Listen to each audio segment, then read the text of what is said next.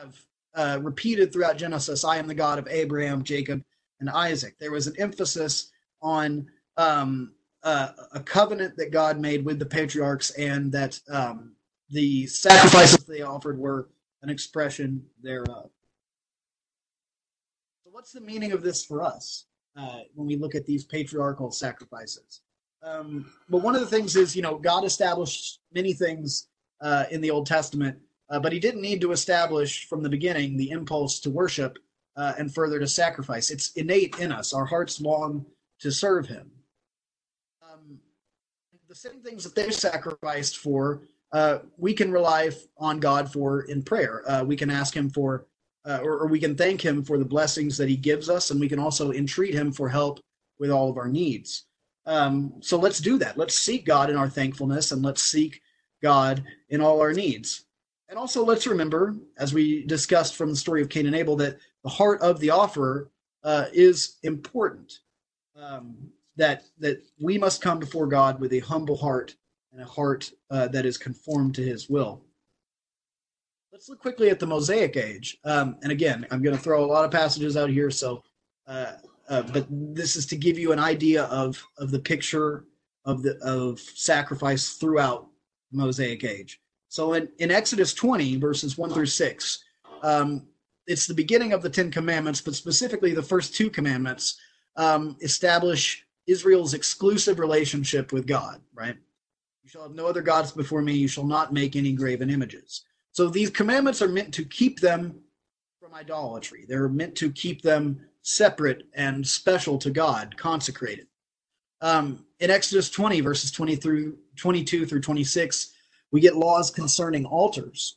Again, every part of sacrifice under the Mosaic covenant, we're going to see is pretty strictly regulated, including the altars that they would offer their sacrifices on. In Exodus 27, verses 1 through 8, we have regulations around the bronze altar specifically. And crucial to understanding the idea of sacrifices, Leviticus chapters 1 through 5, where we have the 5 types of offering: burnt offering, peace offering, grain offering, sin offering, and guilt offering. We have those prescribed and regulated in those first 5 chapters. In Leviticus 17:11, we get the idea that life is in the blood, which is very important to Hebrew culture, but also will be very important to us as Christians when it comes to the sacrifice of Christ. In Leviticus 18:21, we have the children of Israel forbidden from offering their children to Molech. Again, it seems pretty self-evident that it's wrong to burn your children in a fire to Molech. But this was something that was going on in the nations around them at the time, and it was another means of God keeping them separate, keeping them consecrated for his purposes. In 1 Samuel 15, Samuel says that God desires obedience over sacrifice. And as the Mosaic law progresses, as we go from the books of law, Leviticus, Deuteronomy, Numbers, to the books of history, to the books of poetry, to the books of prophecy, we see a further development of this idea of a relationship with God beyond just sacrifice. So in 1 Samuel 15, Samuel says God desires obedience over sacrifice. In Psalm 40, verse 6, David speaks of a relationship with God that is beyond sacrifice. In Proverbs 21, verse 3, Solomon says that God desires righteousness over sacrifice. In Hosea 6:6, Hosea says God desires steadfast love and the knowledge of God over sacrifice. And then finally, in the last book of the Old Testament, in Malachi chapter 1, verse 6 through 14, we have the system of offerings has become so corrupted that it is completely disgusted with sacrifices. And let's actually just look at that really quickly. Malachi chapter 1. Malachi chapter 1, verses 6 through 14.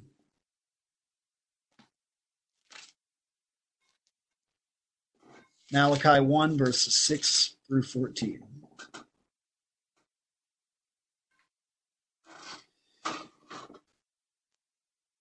A son honors his father, and a servant his master. But then I am a father. If I am a father, where is my honor? And if I am a master, where is my fear, says the Lord of hosts to you, O priests, who despise my name? But you say, how have we despised your name? By offering polluted food upon my altar. But you say, how have we polluted you? By saying that the Lord's table may be despised.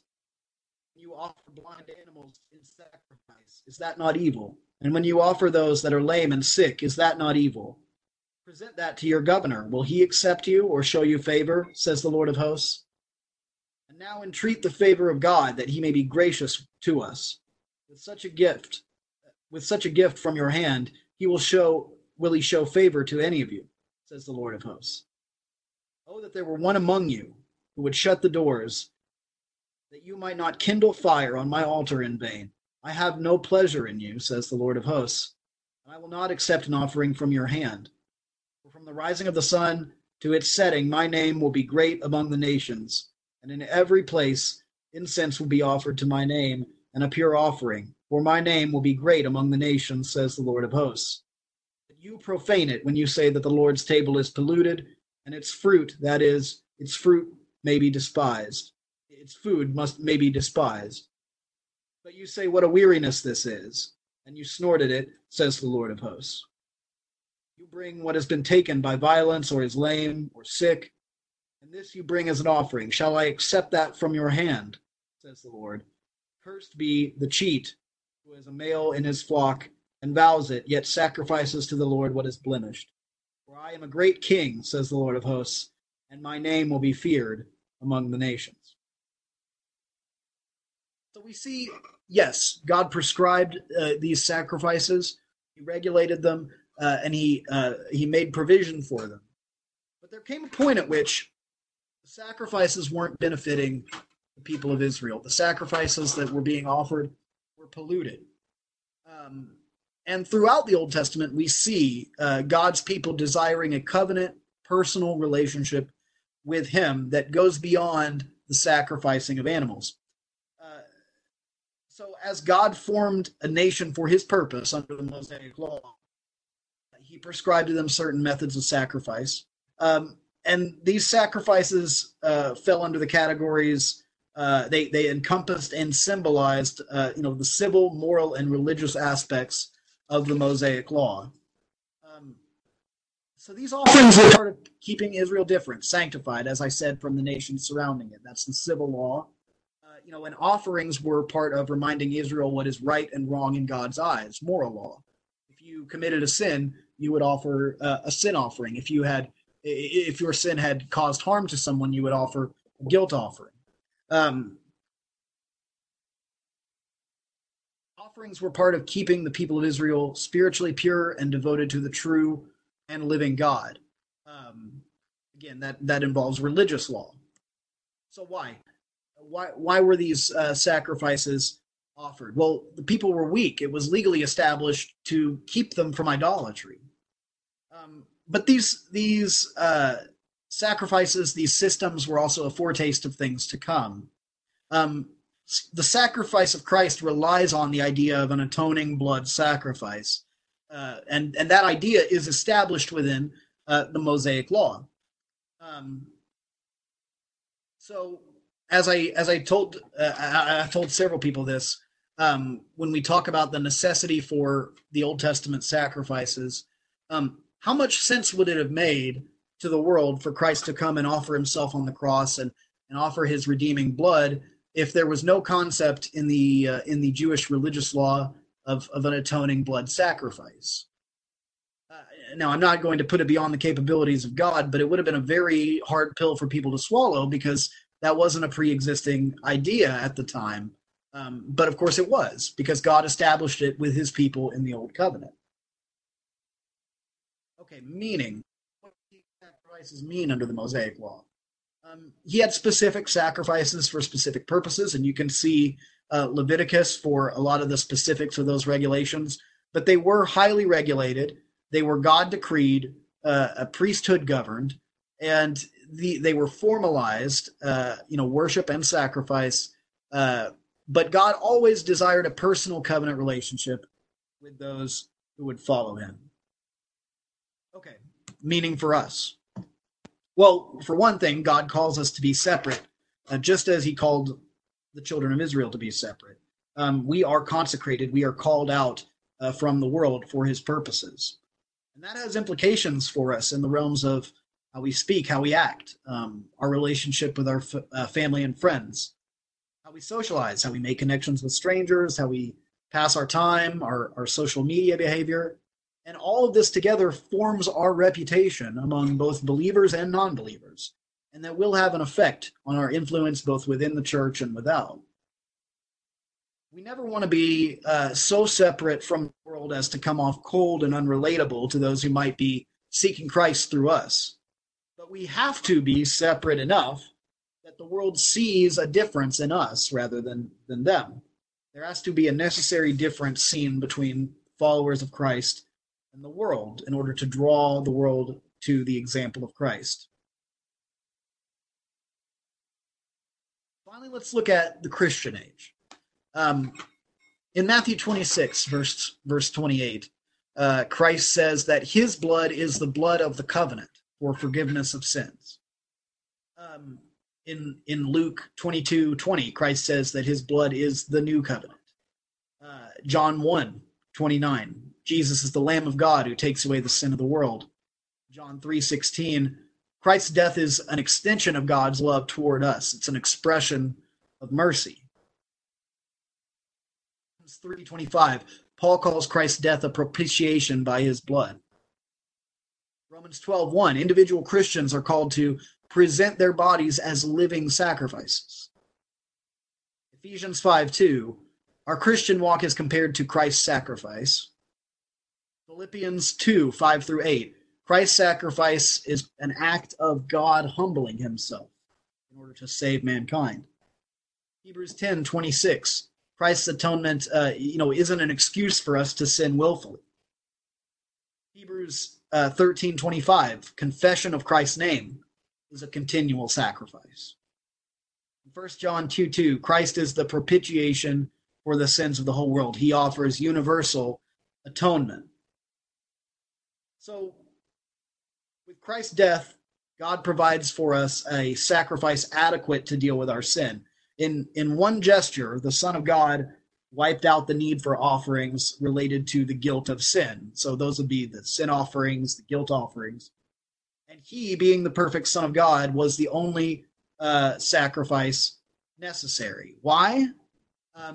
Human beings are unable to save themselves through sacrifice for sin. Only the blood of Christ would suffice. This is the idea that he is a propitiation for our sins, that he offers himself in our place. Meaning of sacrifice as it is defined in the Christian dispensation. The Hebraic system of sacrifices set a pattern, and then Christ was the fulfillment of that pattern.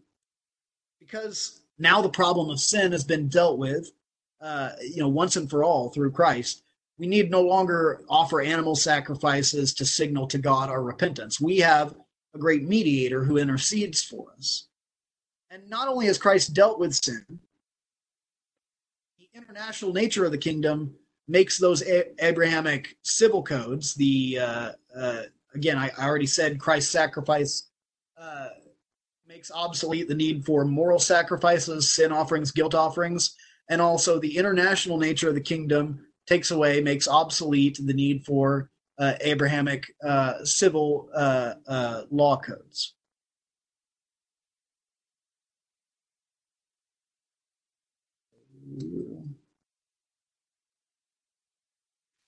And the meaning for us, finally. So the good news is Christ has taken the sin of the world onto himself when he died on the cross. The hard part of this is Christ has called us to bear our cross if we would follow him. So what does that mean? Well, it means we're going to suffer because Christ suffered. It means we're going to have to sacrifice personally, and I use that word intentionally. It means we'll have to give things up that we would do otherwise because of Christ, whatever form that may take. It means that we will face persecution. It means we will face intolerance from the world. It means people will misunderstand us, sometimes intentionally.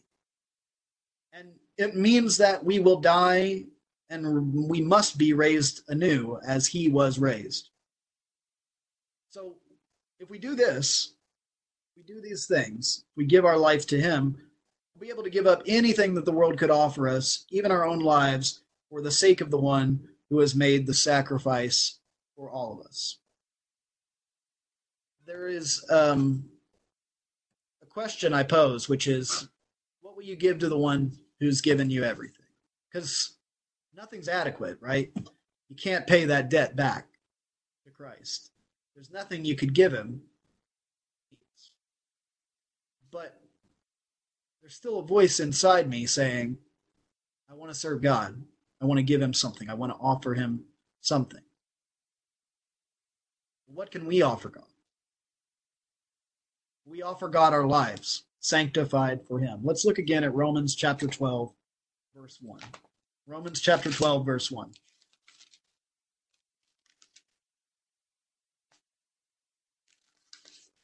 In Romans chapter 12, verse 1, I appeal to you, therefore, brothers, by the mercies of God, to present your bodies as a living sacrifice, holy and acceptable to God, which is your spiritual worship. Do not be conformed to this world, but be transformed by the renewal of your mind. And by testing, you may discern what is the will of God, what is good and acceptable and perfect. So Paul appeals to them by the mercies of God, because we've received mercy from God. Present your bodies, our physical bodies, this life is what we're talking about, as a living sacrifice. They had sacrifices under the Mosaic law, but they didn't have a living sacrifice. That's a new idea. Because the sacrifices under the old law were all about death. Think about it. Every time that you committed a sin, every time you violated the law, a living creature had to die because of what you had done. Can you imagine the toll that takes on you over time? I mean, perhaps eventually you grow callous to it. But the point is that there was immense death and blood and violence and morbidity associated with the sacrifices under the Mosaic covenant. But Paul here is talking about a living sacrifice. How can you be a sacrifice that lives?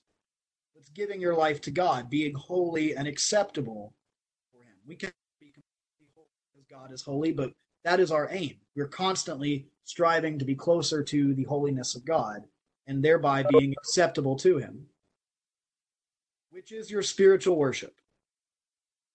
Or other translations say, which is your rational service. Present your bodies a sacrifice to God as worship, as service, as your offering. And in doing that, in living for Christ, verse 2 tells us we won't be conformed to this world, but we'll be transformed into something new. Our minds will be renewed. Our minds will be made new. That by testing, we can discern the will of God, what is good and acceptable and perfect.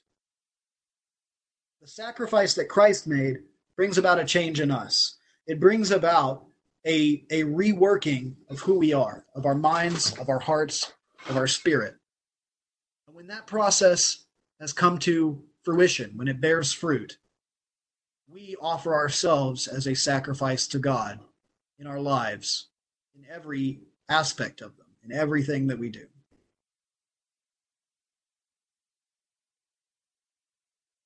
You offer Christ your life to do with as he wills. Entrust yourself to him. Believe in him, in the life that he lived, and in the claims that he made, in the death that he died, and the resurrection in which he was raised.